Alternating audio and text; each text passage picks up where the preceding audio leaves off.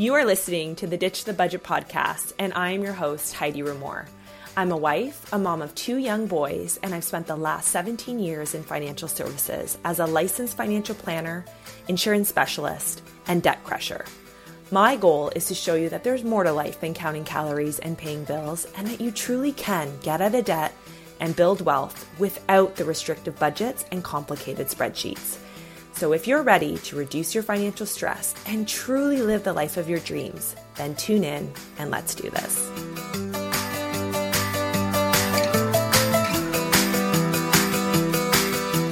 Welcome back to another episode of the Ditch the Budget podcast. I wanted to just dive right in because I think retail therapy is a big one for a lot of women. And if I'm being honest, it's something that I struggled with in the past. And it's like an addiction, right? I think it's always going to be a journey and it's always going to take a little bit of monitoring, and that's okay. But I feel like as long as you can recognize certain tendencies that you have and then have a plan of attack, right? So that when those feelings of shopping and retail therapy kind of come up, that you can maybe have another outlet. So I think first of all, it's really important to talk about what retail therapy actually is, because I think, of course, we all know what that is, right? You're feeling a certain emotion and then you shop.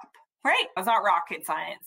We typically could be bored. So maybe you're scrolling late at night. I know for me, that's been a trigger for me. Buying Facebook ads or Instagram ads of some like model that's wearing this beautiful outfit. And I'm like, and I get it. And it's like the material is so wrong. Maybe you could just like let me know if you've also done something like that, so that I'm not alone. But yeah, I feel like boredom for me is a trigger. There's also stress sometimes for me can be a trigger. So I think it's really important to kind of understand that the physical act of shopping is just your response to actually something else that's going on. And it's very, very similar to emotional eating, right? So if you're somebody who reaches for the potato chips, right? If you are stressed like me. So again, a lot of what I talk about are coming from my own experiences. I am not immune just because I'm a financial professional. I'm not immune to it. Hopefully that gives you a little bit of hope. If you are somebody that's like, why can't I just get my together and stop doing it, right? I feel like it's because there's a little bit of what's hardwired in our brain. So there's that piece, there's a money mindset piece, but then there's also how we're treating money. And this is really the premise of, I have a podcast called Ditch the Budget. This is why I really don't believe that budgets work. Most budgets don't work for our day-to-day finances, right? Budgets really work well. And I was just interviewed on a podcast for a wedding podcast episode that's coming up, which I'll share with everybody because I think it's so interesting. But when you're planning for something specific, like a wedding, like a baby, like a vacation, yes, absolutely. A budget works really well to kind of stay within those boundaries. But budgeting for our day-to-day expenses, it's really difficult because it's too logical, right? A budget, income minus expenses, there's your budget, right? It's typically not more intuitive than that. And so I'm not a big fan of that because money is so emotional and because we have different triggers that cause us to either want to, and I made a post about this today on my social media, your trigger might cause you to want to feel like you're burying money in the backyard or, under your mattress, or it might cause you to spend money. So it's really understanding what is really going on, peeling back the layers a little bit. Okay, this is just a symptom. The shopping is a symptom of something bigger that's happening. And this is something that we really get involved in if we work together one-on-one. I really try to break down and figure out where is this coming from. Again, I mentioned a lot of it is hardwired in how we think about money, but also if we address the root cause of what's really going on, we can really eliminate the retail therapy. So For example, if there's, trouble in your marriage or a relationship with your child, maybe that needs fixing, I often find that that's where we're spending more money to kind of compensate. If we're not happy with how we look in our bodies, typically we're spending more money because we don't feel good in our clothing. So we need to buy new clothing in order to feel good, right? Or again, if relationships aren't good, maybe we're buying gifts for other people and we're really, seeking validation in gift buying. So typically retail therapy is really just a symptom of something bigger that's happening. And it's really peeling back the layers and really uncovering what it is. As human beings, our brains are wired to keep us safe. So we don't generally like to think about this. And if it was left up to you to really figure out what is the true cause of this happening, most of you will avoid it. And that's really where somebody like me coming in and really pushing you in a gentle way, right? I meet you where you're at and we work through it that way. But I think it's really having somebody that's from the outside looking in. Sometimes we're just too close to it and we don't really know. And that typically will come out in conversation with many of my clients is that they find that using retail therapy just makes them feel good. And it's like, okay, but why? And they never really stop to think about the answer to that. So I think that's kind of step one, is really getting to the root cause of why you're using shopping as your coping mechanism. And then I would say the next thing that I would really look to is to help you stop spending money when you're triggered, is to really go back to, again, super annoying because I talk about this all the time, I feel like, but it's what is your financial goal? If your financial goal is to retire in 10 years, if your financial goal is to pay off all your debt in 5 years, if your financial goal is to install a pool in your backyard, if your financial goal is to buy Christmas presents this year without it going on your credit card, whatever your goal is your current spending in alignment with that goal? And most of what we do is we make sure that you're spending your money in the appropriate way. And we're really finding any money leaks that come with that. So when we find money leaks, typically I find it in retail therapy, people that use shopping as an outlet. So going back to your financial goal and revisiting that on a regular basis will really just help ground you and bring you back.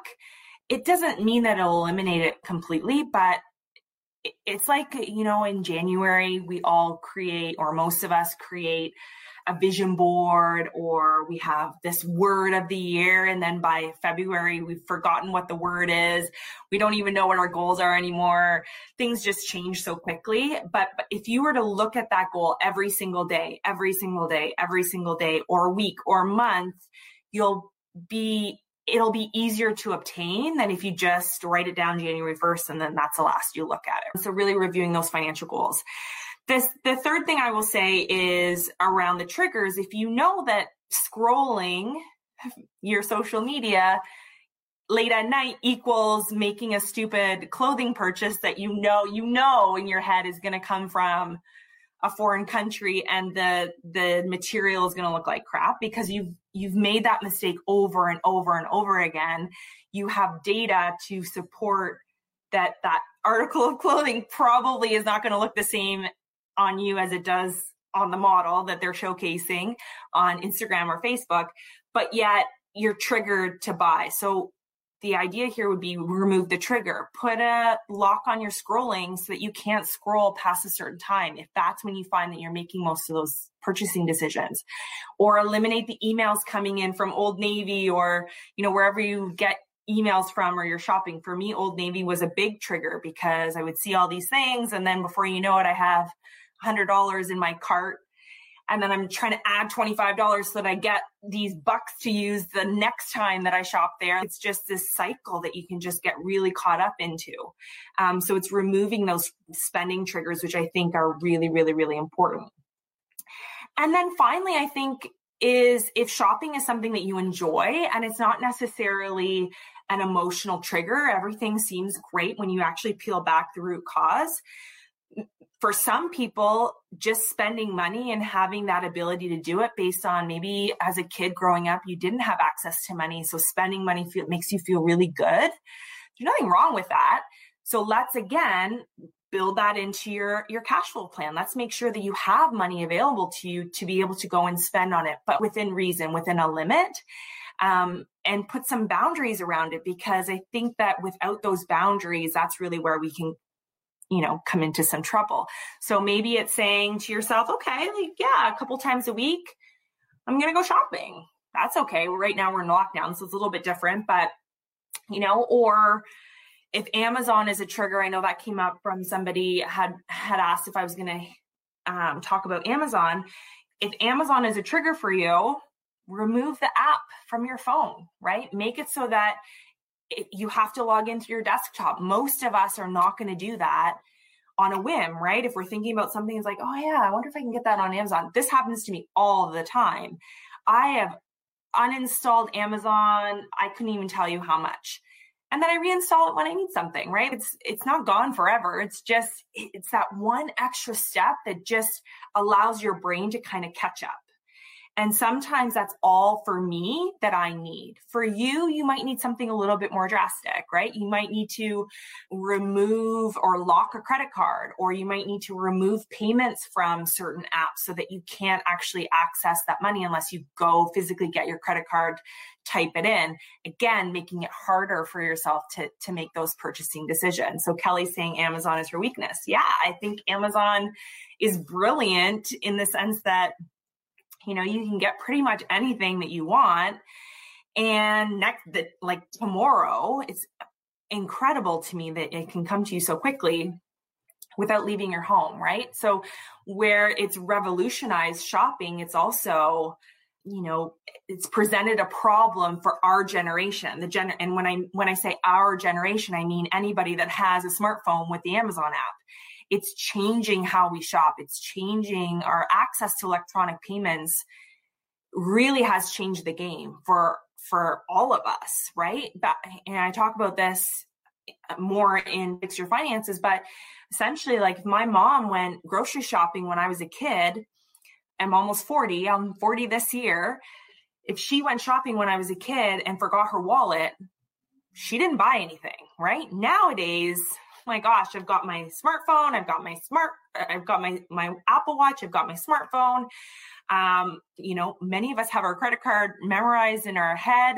It's just very, very, very different now to spend money and so much easier. So if you can eliminate some of those triggers, I think it will really help you. Should we have short-term and long-term goals? Absolutely, right? So I think sometimes we get caught up too much in just thinking about long-term goals, like retiring early, depending on how old you are, or saving for something that's so far in the future that you forget about what are your short-term goals. And it doesn't have to be these big, grandiose things. It could literally be, many short-term goals that I put in for my client is, how do I hire help around the house? How do I hire a house cleaner to come in once a month? How do I afford that? How do I find the money in my cash flow to pay for that? How do I afford the meal kits so that I don't have to cook dinner every single night, right? How do I make my life easier? How do I hire a babysitter for a few hours just to get some work done, right? Because everybody is home. So how do you build some of these things in? It doesn't need to be these big, big, big goals. And I think that's really important is to marry the long term with the short term and really make sure that you're able to get to the long term, but still satisfying your enjoyment of life and satisfying those short-term goals. So absolutely, I think your short-term and long-term goals are very, very important. And for some of you, you are sabotaging those goals because you're not able to control this retail therapy and you haven't actually looked at why that's even a problem for you. Some of you don't even know how much you're spending on retail therapy because you're justifying it in your mind as things that you actually need when you don't. Right. And I made a post about this yesterday. I wanted to have a no spend April and here I am buying stuff on Amazon because again, my emotions kicked in back in lockdown. Kids are going to be home for the foreseeable future and trying to thinking about virtual. And, I had to just basically say, how can we thrive during this lockdown instead of I'm seeing all these memes and the things about wine culture and that's not to pass judgment on anybody. I think you get through it how you decide to get through it. But for me, I don't want to have to rely on alcohol as a way to get through this period. I want to thrive. So how can I thrive? How can I feel good? And I know that guzzling a bottle of wine a night is not going to make me feel good the next day for sure. And I'm not saying that I had a glass of wine last night. So please hear me when I say there's no judgment. It's just, I feel like this mommy wine culture has just gone so crazy. And our need to self-medicate instead of how can I thrive? And when things that are triggering for us cause us to shop on Amazon or cause us to self-medicate and self-soothe using our dollars to buy goods that we actually don't really need and are probably going to stay in our closet. If I were to go into my closet right now, there are so many things, so many pieces of clothing that I bought that probably still have the tags on it, or I wore it once or twice. I actually really didn't love it, but I bought it anyways because it was on sale. All right. We all have been there, right? It's cheap, so I'll just buy it and then you don't love it. So then you might wear it once or twice and then that's it. That to me is not a good use of my money when I look at my overall financial goals. So hope everybody has an awesome rest of your day and we'll talk to you soon. Bye everyone.